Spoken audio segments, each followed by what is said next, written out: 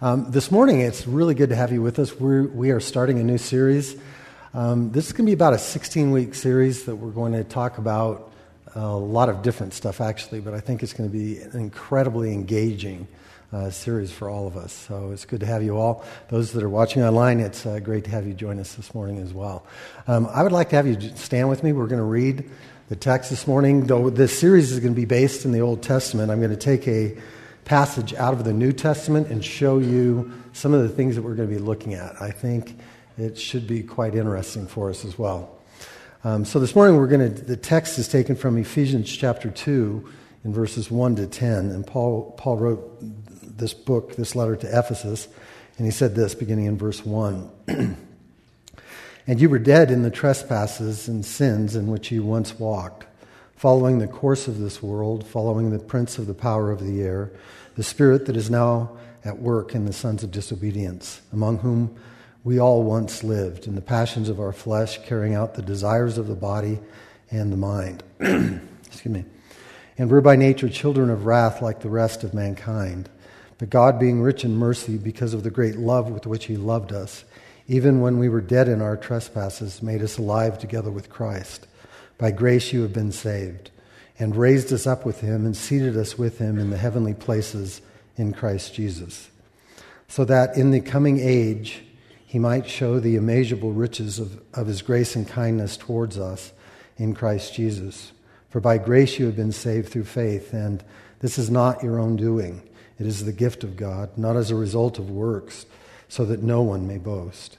For we are his workmanship, created in Christ Jesus for good works, which God prepared beforehand that we should walk in them. This is the reading of God's word. You may be seated. Well, the title of this series is Case Studies in the Old Testament, and today's the introductory sermon for this. And as we begin this sermon, I want to kind of give you a scope of it a little bit, especially as it pertains to what we're looking at today. We're going to be looking at the odd and perplexing characters of the Old Testament, like Samson. There's several different characters when you begin to look at him. Gideon, the doubt that he had. When you begin to look at those, I think you begin to realize they're oftentimes rarely dealt with in public settings. And the reason is that they don't fit our stereotypes for what we think Christianity is. They're not neat. There's nothing convenient about them. But I believe that a close examination of it will begin to kind of deconstruct some of those stereotypes, some of those ideas that we've got in our mind. To be quite honest with you, I think that many of us have concluded that Christianity is like an iron kind of mold, and it pushes you progressively into a frame of thinking and a form of conduct and action that causes many people to conclude that it's just really a stifling system. It's a system that will actually destroy any promise of authentic personhood, because it's moving you towards, I think most Christians would agree with this, it's moving you towards being like Christ, which could look pretty strange for some of us. And hopefully by looking at this, we're going to be able to avoid a couple of the misconceptions that I think are prevailing in our culture. The first one would be that freedom is actually discovered by a complete denial of absolute truth. In other words, if you don't affirm truth external to yourself, then no one can blame you for not pursuing it or not knowing it. If you affirm truth to be internal and subjective to you, then it's a system that is really your own convention. And therefore, it seems, I think, to the majority of people in the United States, it seems like that would be freedom. The second misconception that I think that we begin to see is that Christianity isn't a system that gives freedom. This misconception tells us that it actually takes it away from us, as it pushes us into that stereotype, as it pushes us into that mold. It's like a cookie cutter. When it comes down, it cuts off all the appendages of who we are as individuals. And like I said earlier, it causes us to lose hope that we ever could really be authentic. I don't think it takes very much more than just a trip to many different types of churches, and you begin to realize that if you're tatted or you have piercings or if your hair isn't the right length, you suddenly begin to feel as if you are on the outside looking in. And I don't believe that that's what it was like when Jesus was on earth, but I think we're going to begin to see this in the Old Testament, that many of the people that God actually used were people that didn't fit at all the mold that we perceive Christianity to be. And so I want to start with a quote by Friedrich Nietzsche. And Nietzsche was a fairly astonishing and brilliant philosopher. He concluded that atheism was the only consistent way to think of a world and the order of the world. And he kind of captured that first misconception that I talked about, because he wrote this. He said, "You have your way, I have mine. I have my way. As for the right way, the correct way, and the only way, it doesn't exist." And so he patently said, you're going to have to do your own thing. If there was a transcendent standard or way that was out there that is right, then you could measure it, but there isn't. And so you're going to have to figure it out. And I think, unfortunately, that's the conclusion that even many Christians are coming to, that Christianity is actually going to take away any of the things that you find pleasing, any of the things that you would naturally want to do. Now, Emma Goldman was an atheist that wrote in the early 1900s, and she wrote a small piece called The Failure of Christianity. And she defined Christianity in the failure of Christianity this way. She said that it's the leveler of the human race, the breaker of man's will to dare and to do. And so this idea of the leveler of the human race is that it actually creates almost like a blade across a lawn, and it creates a uniform height, and nothing can transcend it. She went on and she wrote this in the same article. She said, "Much as I am opposed to every religion, much as I think them an imposition upon and a crime against reason and progress, I yet feel that no other religion has done so much harm or has helped so much in the enslavement of man as the religion of Christ. Verily, we need redemption from the slavery, the deadening weakness, and the humiliating dependency of Christian morality." Those are strong words. I think many of us as Christians, we live kind of sheltered from that kind of hostility. I believe over the next year, over the next several years, you're going to see not a rise or an increase in atheism in our society, but you're going to find it to be more vocal. Even over the past couple of weeks and the sermon series that I did over the holidays, many of you interacted with me, and you shared with me that it seems as if people are becoming more and more overt. And it's not that the sides are growing. It's not that Christianity is just diminishing and atheism is growing. It's that the middle is going away. In other words, many of us that grew up in the Bible Belt or grew up in different parts of the country where it was socially unacceptable not to be a Christian, those are all changing. And what you're seeing is that people are willing to just be themselves. And this is where these issues are going to come out more and more, especially when you live in urban settings like Denver. And so, as we look at these verses this morning, I want to show you that Paul addresses both of those misconceptions that I spoke about in the beginning. He first is going to deal with freedom and show us that freedom is more complex than you think. It's far more complicated than you realize. And secondly, he's going to show you that Jesus is more liberating than you think.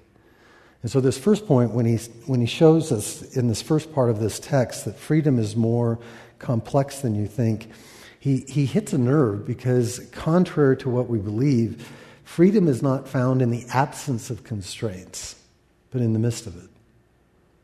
It's in the midst of understanding yourself that you begin to discern freedom. But in the very process of discovering who you are, you're by default realizing who you're not. And so as some things come into focus, other things fall away. It's a very interesting thing. Now, the Oxford Dictionary kind of leans a little bit the way that our society is beginning to see this when it defines freedom. It says that freedom is the power or right to act, speak, or think as one wants. It's the ability for you to think as you want to. That's what freedom is. Now, if we go back to verses 1 to 3, this definition that emerges from what Paul is describing here, he says, you were once dead in your in the trespasses and sins in which you once walked, following the course of the world, following the prince of the power of the air, the spirit that is now at work in the sons of disobedience, among whom we all once lived. Now, that clause tells you that Paul is describing the lives of people that had become Christians before they were Christians. And he says we were just like everyone. There was something about us that was like woven into the fabric of humanity. And it was dwelling there in us, just like everyone else. And so, in one sense, Christians should be able to understand non-Christians really well. Now, I tend to believe, and this is one of the difficulties I have with organized religion and organized Christianity even, is that it tends to move us out of our lives. In other words, the greater the organization, the greater the structure, the greater propensity or proclivity that we have to actually move away from what we formerly were. Paul's defining it here. He says this is what it was like. And so he's showing something that probably would have looked like freedom, but wasn't freedom at all. Now, the two things that I think that points here, that there's much here that we could spend a whole series just on these verses, I believe. But the 2 points that I want to lead out of this morning is simply this. He shows us that there's a lack of freedom in freedom. In other words, what we think is freedom is oftentimes nothing more than captivity itself. The deadness that he describes here is quite different than we would typically conclude, as it's described as the result of being controlled by the spirit that is now at work in the sons of disobedience. In other words, he's showing that before we were Christians, we were actually emulators. We were walking just like the rest of the world, just like the prince of the power of the air, which is code word for the devil. And he says, you were actually a bunch of robots.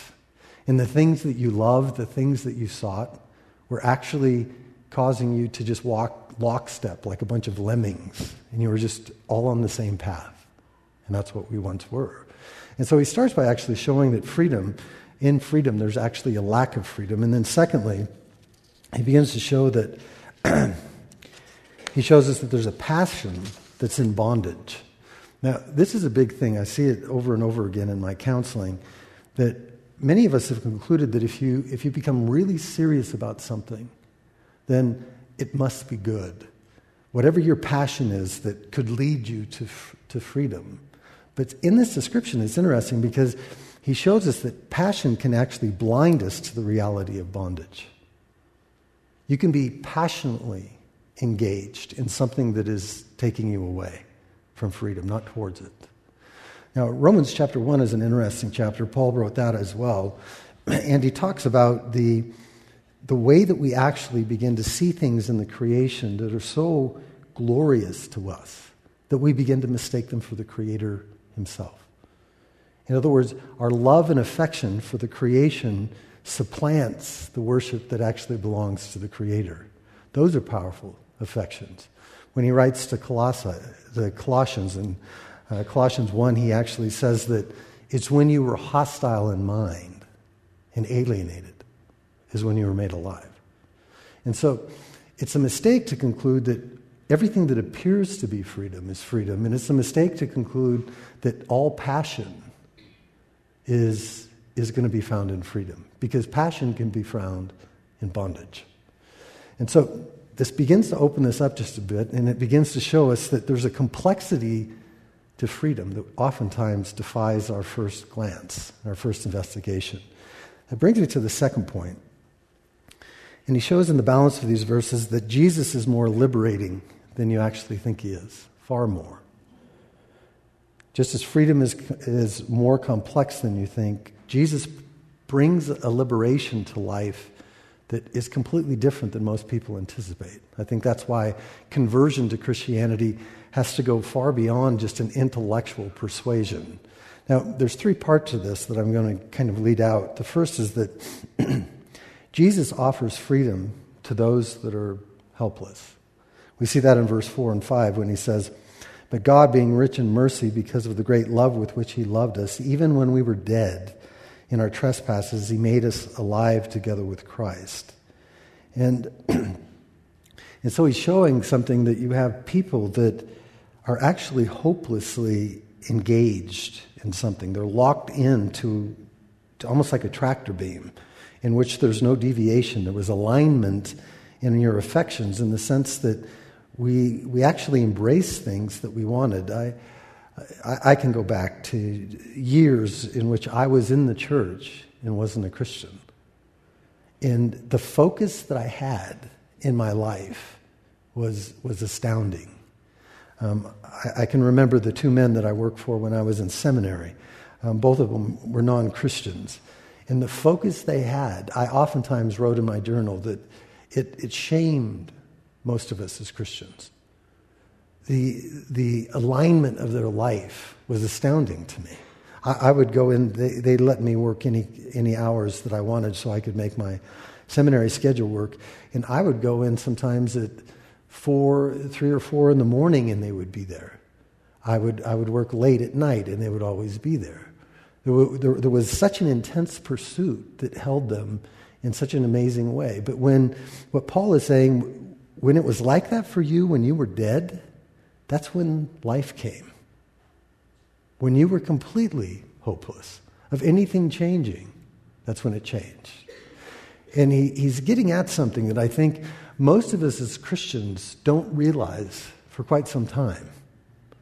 In other words, the longer you're a Christian, the more that you can look back to the time before you were a Christian and you can see how hopeless you were. In other words, your hopelessness doesn't diminish, it increases. And it just forces you to realize how intoxicated you were before then. And it for many of us, it seems almost like coming out of a horrible addiction in which an addict has no capacity to see that she's destroying her whole life. The fabric of all of her relationships is just passing away. And she can't break from that spell of that insistence that this drug, this addiction of whatever type it is going to lead her to heaven. It's going to bring her to a place of complete satisfaction and rest. And so when Paul describes this liberation that comes from the gospel, he's describing it as something that we understand far more in reverting back, or far more in retrospect. As we begin to think of what it was like, we can see that it was more hopeless than it was far more desperate than we possibly imagined. Brings us to the second part of what Paul shows is that Jesus is more liberating than you think, that Jesus offers freedom to the helpless. And in verse 8 and 9 he says, "For it was by grace that we've been saved, through faith, and this is not of your own doing. It is a gift of God, not as a result of works that no one should boast." Those are emphatic words. In other words, he's saying, it had absolutely nothing to do with you. This life that we have found, it was not because you were smarter. It was not because you were more intelligent. It wasn't because of the color of your skin or who your parents were. It wasn't because of where you went to school or the vocation you took or whether your business succeeded or failure. It had nothing to do with that because it was favor imparted to you. In your helplessness in it, again, just like I described before, your helplessness in it is astounding. The longer that you believe the gospel, the more that you can see that your ineptitude was amazing to be remedied. The fact that you had no hope of rescue, and suddenly all things have changed. Those who accept the freedom that Jesus offers realize that the difference isn't anything that came from them. And so he offers freedom to the hopeless. He offers freedom to the helpless. And then lastly, Paul shows us in verse 10 that this freedom that Jesus offers, it's discovered in the constraints of your identity and purpose. Now this is the kicker. This is the one that I think shows us why we miss it so easily. The complexity of freedom and the freedom that Jesus offers, they actually converge in the realization that the problem is that you didn't have enough constraint. The reason that you sought freedom, even when you thought you were free, is that you had not enough definition or not enough constraint in your life. In verse 10, he says it this way. He says, "For we are his workmanship." Now he's talking about a group of Christians that have actually become something, from this helpless deadness to now a state in which their lives are becoming productive, and there's something emanating from their life. As Jesus said, you'll be the salt of the earth and the light of the world. There's something that's changing now. And he says, we are his workmanship, created in Christ Jesus for good works, which God prepared beforehand that we should walk in them. Now, I want to use the illustration of a young woman who discovers she has an amazing talent for music. And let's say she discovers it in the 3rd grade. And suddenly now, the desire that she had for soccer, though it's not entirely gone, the desire that she had for playing with her friends, though it's not entirely gone, it begins like an eclipse to lose its shine. And the more that she discovers her talent and her genius for music, the more she practices, the more she studies, the more she prepares. And that practice is beginning to constrain her from all of those other loves. All of those other engagements now have to pay for that to emerge, for her genius in music to really fully demonstrate itself. Now, you could look at this another way. The number one resolution that Americans make there's actually two that kind of come up, they kind of ebb and flow every year. The first, most popular resolution is to quit smoking. The second one is to what? Lose weight. Now, the moment that you begin to take on a diet, what have you done? Well, it usually goes like this. You get out of bed, you get out of the shower, and you look at yourself in the mirror, and you don't like what you see. You don't like the handles that are hanging over your pants, and you don't like the fact that your pants don't fit. You don't like the fact that someone bought you pants that they thought would fit that don't even come close to fitting. And so you make a decision. But what is that decision? It's so innocuous that we oftentimes fail to see it. What you've done is actually create a vision for a better you, a less fat you. And so by spending some money, by committing yourself to a regimen of eating some things and staying away and not eating other things, you actually persist in sustaining that vision, whether it's a number that comes up on the scale or whether it's getting into those genes. You've decided that there's something that's better than you are presently. And you constrain yourself to get it. You actually begin to commit yourself to the doing of some things and the not doing of other things.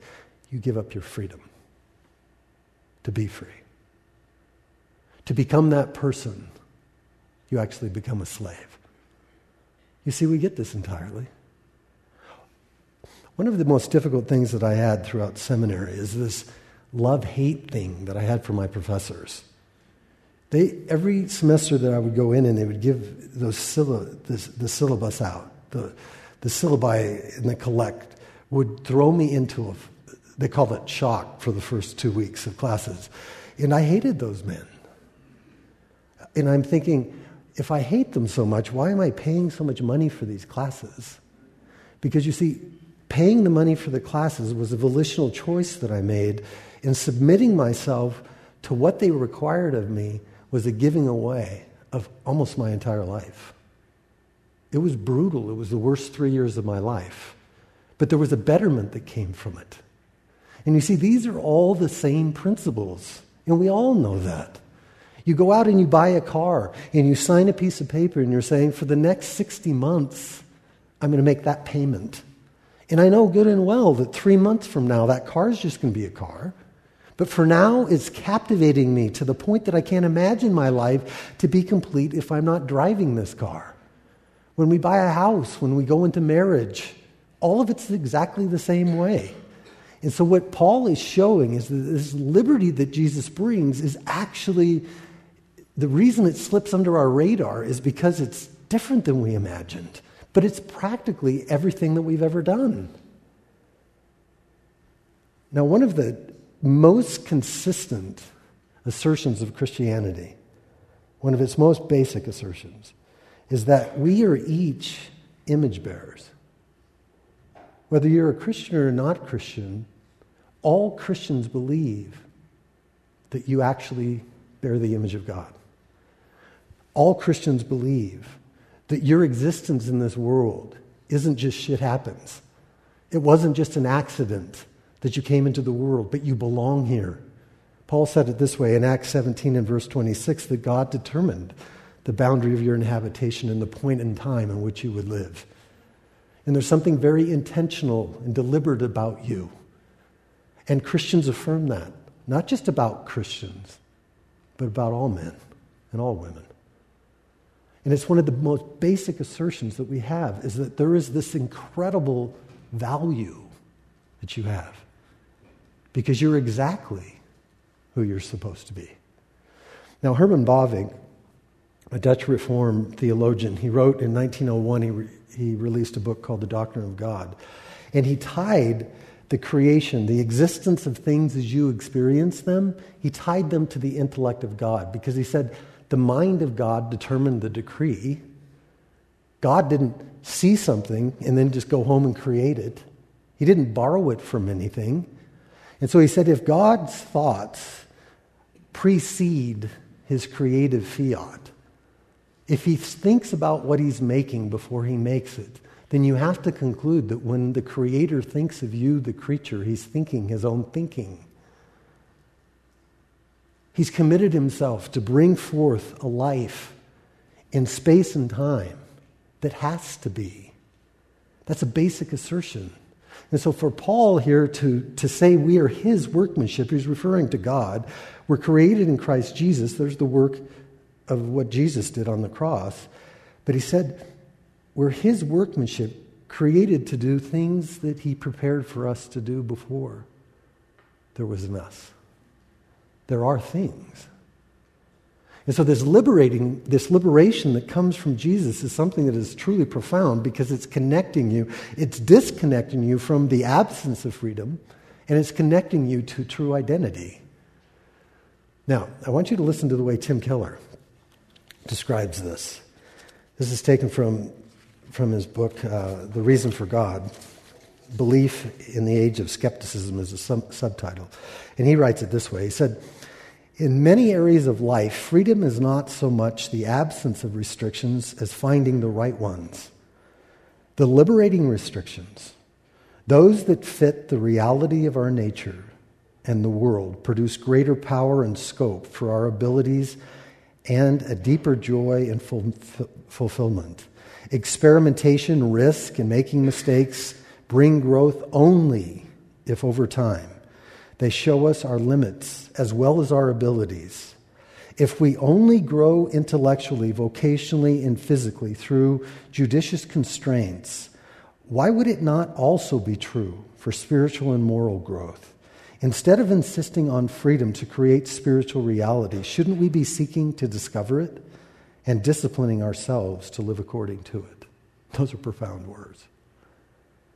In an age in which everybody's saying, we should just figure it out, we should just do our own thing, maybe that is your greatest captivity, to deny that it can be discerned and understood at all.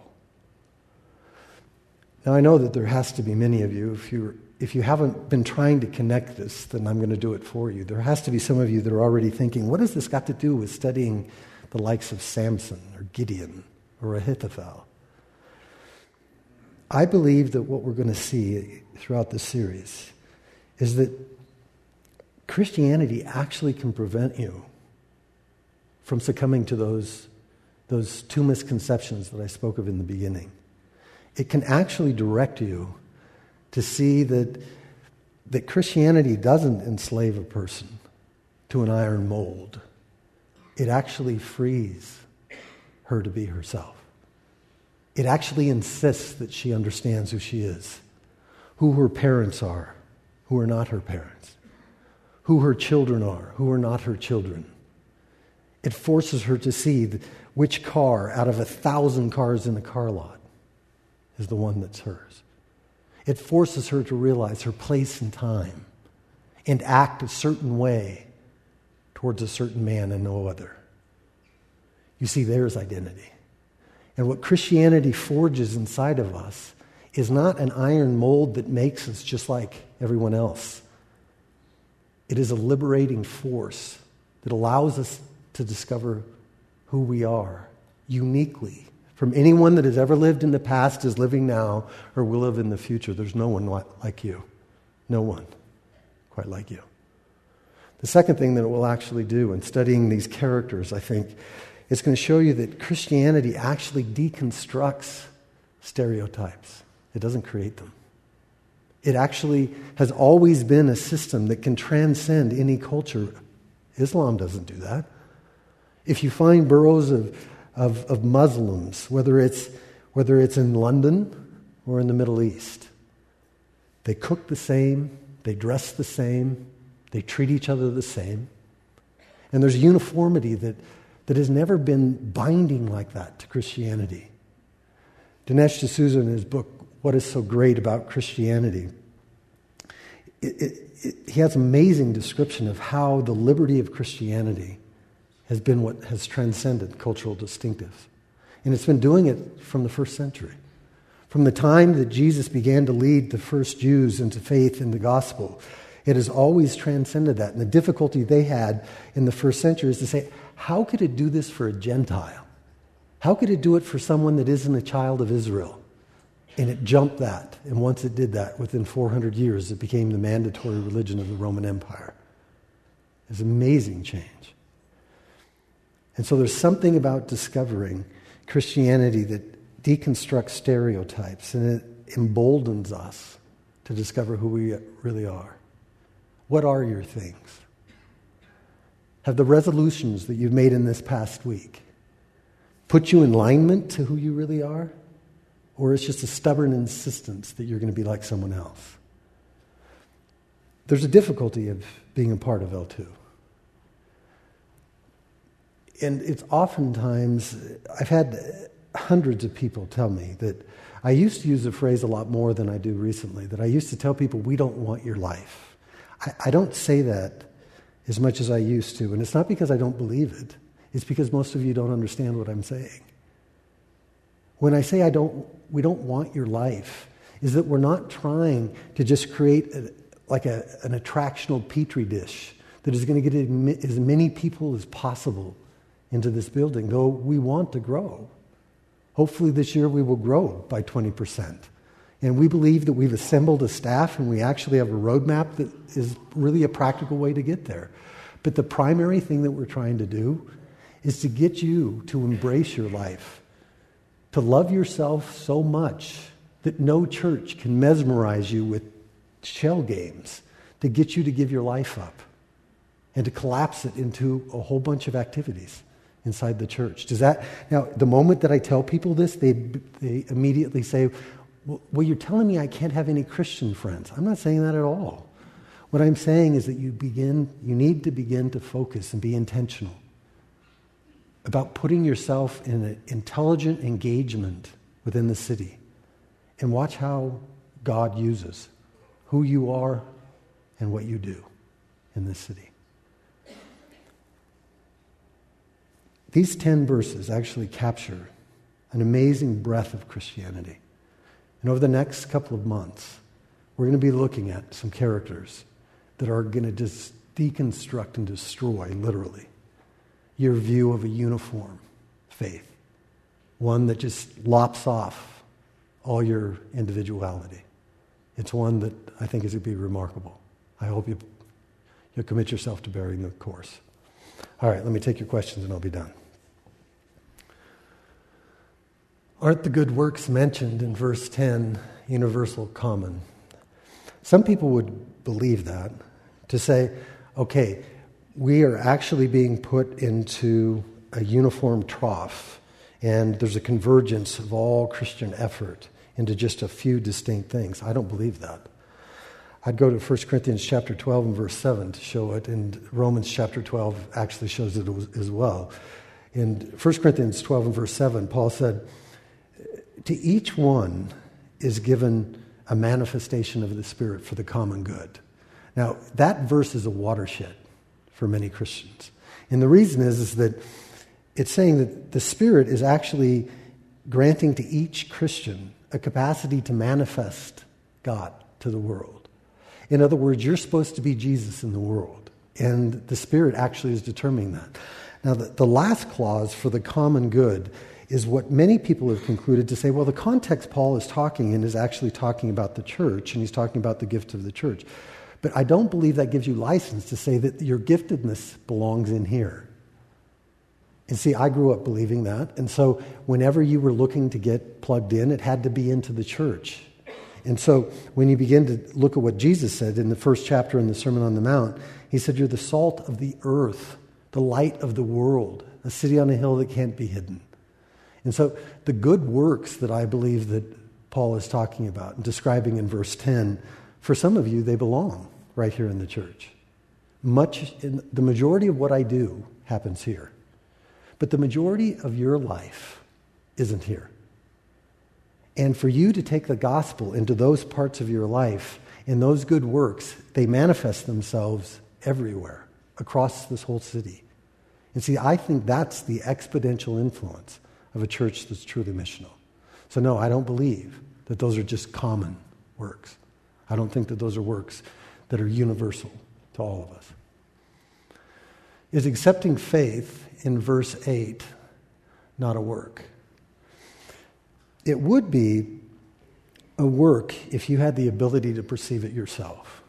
Now, this is a watershed that throughout church history has been described as the difference between Arminian and Calvinistic theology. Arminianism basically said that Jesus died for everybody. God loves every single person on the earth, and he wants everybody to be saved.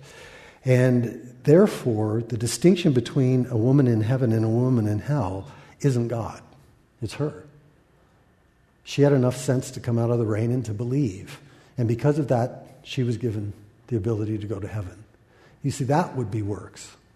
That would be the belief in which you can put your faith, and it distinguishes you. Now, I always try to put things into little phrases in my mind so that I can remember them. That system basically says your believing leads to your regeneration or salvation. Now, I believe that what we see in these verses is that your regeneration led to your believing. When you were dead and helpless and hopeless, that's when God made you alive. And you started believing. And so the believing is the evidence of your regeneration, not the cause of it. And so when Paul says it's not of works, there's nothing that you did so that none of you can boast. If your believing was what distinguished you, you would have reason to boast. And most Christians do. And I don't believe it's legitimate. I don't believe Paul did either. He says it twice, actually in the first chapter of 1 Corinthians as well. So, there's a last question. In light of quotes like Goldman's, is the correct response to agree? These words are big, and I know it gets awkward when I read it slow, but it takes a long time for my eye to go that far. In light of the quotes like Goldman, is the correct response is to agree that they hold truthfulness, but counter that they condemn a less than full understanding of the gospel? That's an intelligent question. I received an email this week from a man who has a young man that works in his business. And he manifested himself in this, the employee did recently, by wearing a satanic symbol to show his rebellion against Christianity. And he asked me how he should handle it. And I said, number one, you need to be really wise. If you're going to engage that employee, do it in another location at a different time, not at work. And that would just be to navigate some of the judicial issues today. But I encouraged him to actually try to do something that I've started to do in my counseling and coaching. When I coach someone that is not a Christian, I'll typically ask him, what is your experience with Christianity? How do you understand it? And as I've told you in the past, I have never had a non-Christian or an atheist, even one time, give me a compelling explanation of Christianity. In other words, what they give me is some paltry thing that's easy to kick to the curb. And I'll usually affirm it with them. In fact, it goes something like this. Well, I just believe that Christianity is this iron mold, and we lose our identity in it. And I'll tell them, if that's what it was, I wouldn't believe it either. And that really kind of provokes a strange response. It's like, what do you mean you wouldn't believe it? I said, that's not it. That's not it at all. In other words, if you'll give me a couple of sessions, I'll show you what it is. And then you can decide whether you reject it. And so there's nothing wrong with being able to say, this is how people see this, and at the same time be able to say, that's valid, but what they're looking at is not. And it gives us understanding, it gives us patience, and it gives us an ability to sustain our influence in that situation rather than just get offended and blow it away, as many Christians would. Because what happens with most of us is that we don't know how to handle it, and because it's so challenging to us, we usually either say nothing and withdraw, or we really get upset and our stupid things happen, like our lips stick to our teeth because we get so nervous, and we can't give it an answer. And hopefully you're willing to learn how to answer those things. And so I would just tell you, a good rule of thumb is that every time you run into a rejection of Christianity, try to investigate it more. Try to figure out what they really believe it to be. And I think, like me, you'll find out that the majority of what people have rejected isn't Christianity at all. I read the entire article by Goldman, The Failure of Christianity, and there were parts of it I could totally relate to. I could totally conclude with her why she rejected Christianity, but there were parts of it that I could see were complete straw men, completely false. Those are some very good questions for today. All right, I'm going to ask the band to come up. I'm going to pray. And we're going to prepare for our communion and the close of our service. Please pray with me. Father, I would ask that there would be a moment in time here where we would be able to kind of just draw ourselves back and to think about what it is that we consider freedom to be, because I really believe it's far more complicated than most of us have imagined. And I also ask that there might be a moment in time right now where we could really ask ourselves whether we understand how liberating the gospel and how liberating Jesus really is to those of us that are Christians. Do our lives really manifest that? Or would the lives of our family and friends that are observing our faith cause them to conclude that this actually is a system that takes away your freedom? It doesn't give it to you. I believe one of the prevailing, perhaps the most succinct statement that the church, Jesus' church, needs to hear today is the very words that Moses spoke to Pharaoh. Let my people go. Let them go that they might serve me. And so, Father, I pray that over the next few months, as we would look at these various characters, you would allow us to understand who they were and to understand just how diverse and unique the work of the gospel is in the human heart, for both men and women as well. So I ask your blessings upon us. As we prepare for communion this morning, I ask that you would give us a few moments of sober examination and assessment that would cause us to understand the parts of our lives that need to be reformed and turned into a better direction. Help us to be grateful for those parts of our life that are actually full of your blessing and your goodness to us. Lord, I pray that you would help us to take this very seriously, and this would be a time in which we would be able to worship you with hearts that are full. We commit these moments to you, for we pray and ask them in Jesus' name. Amen.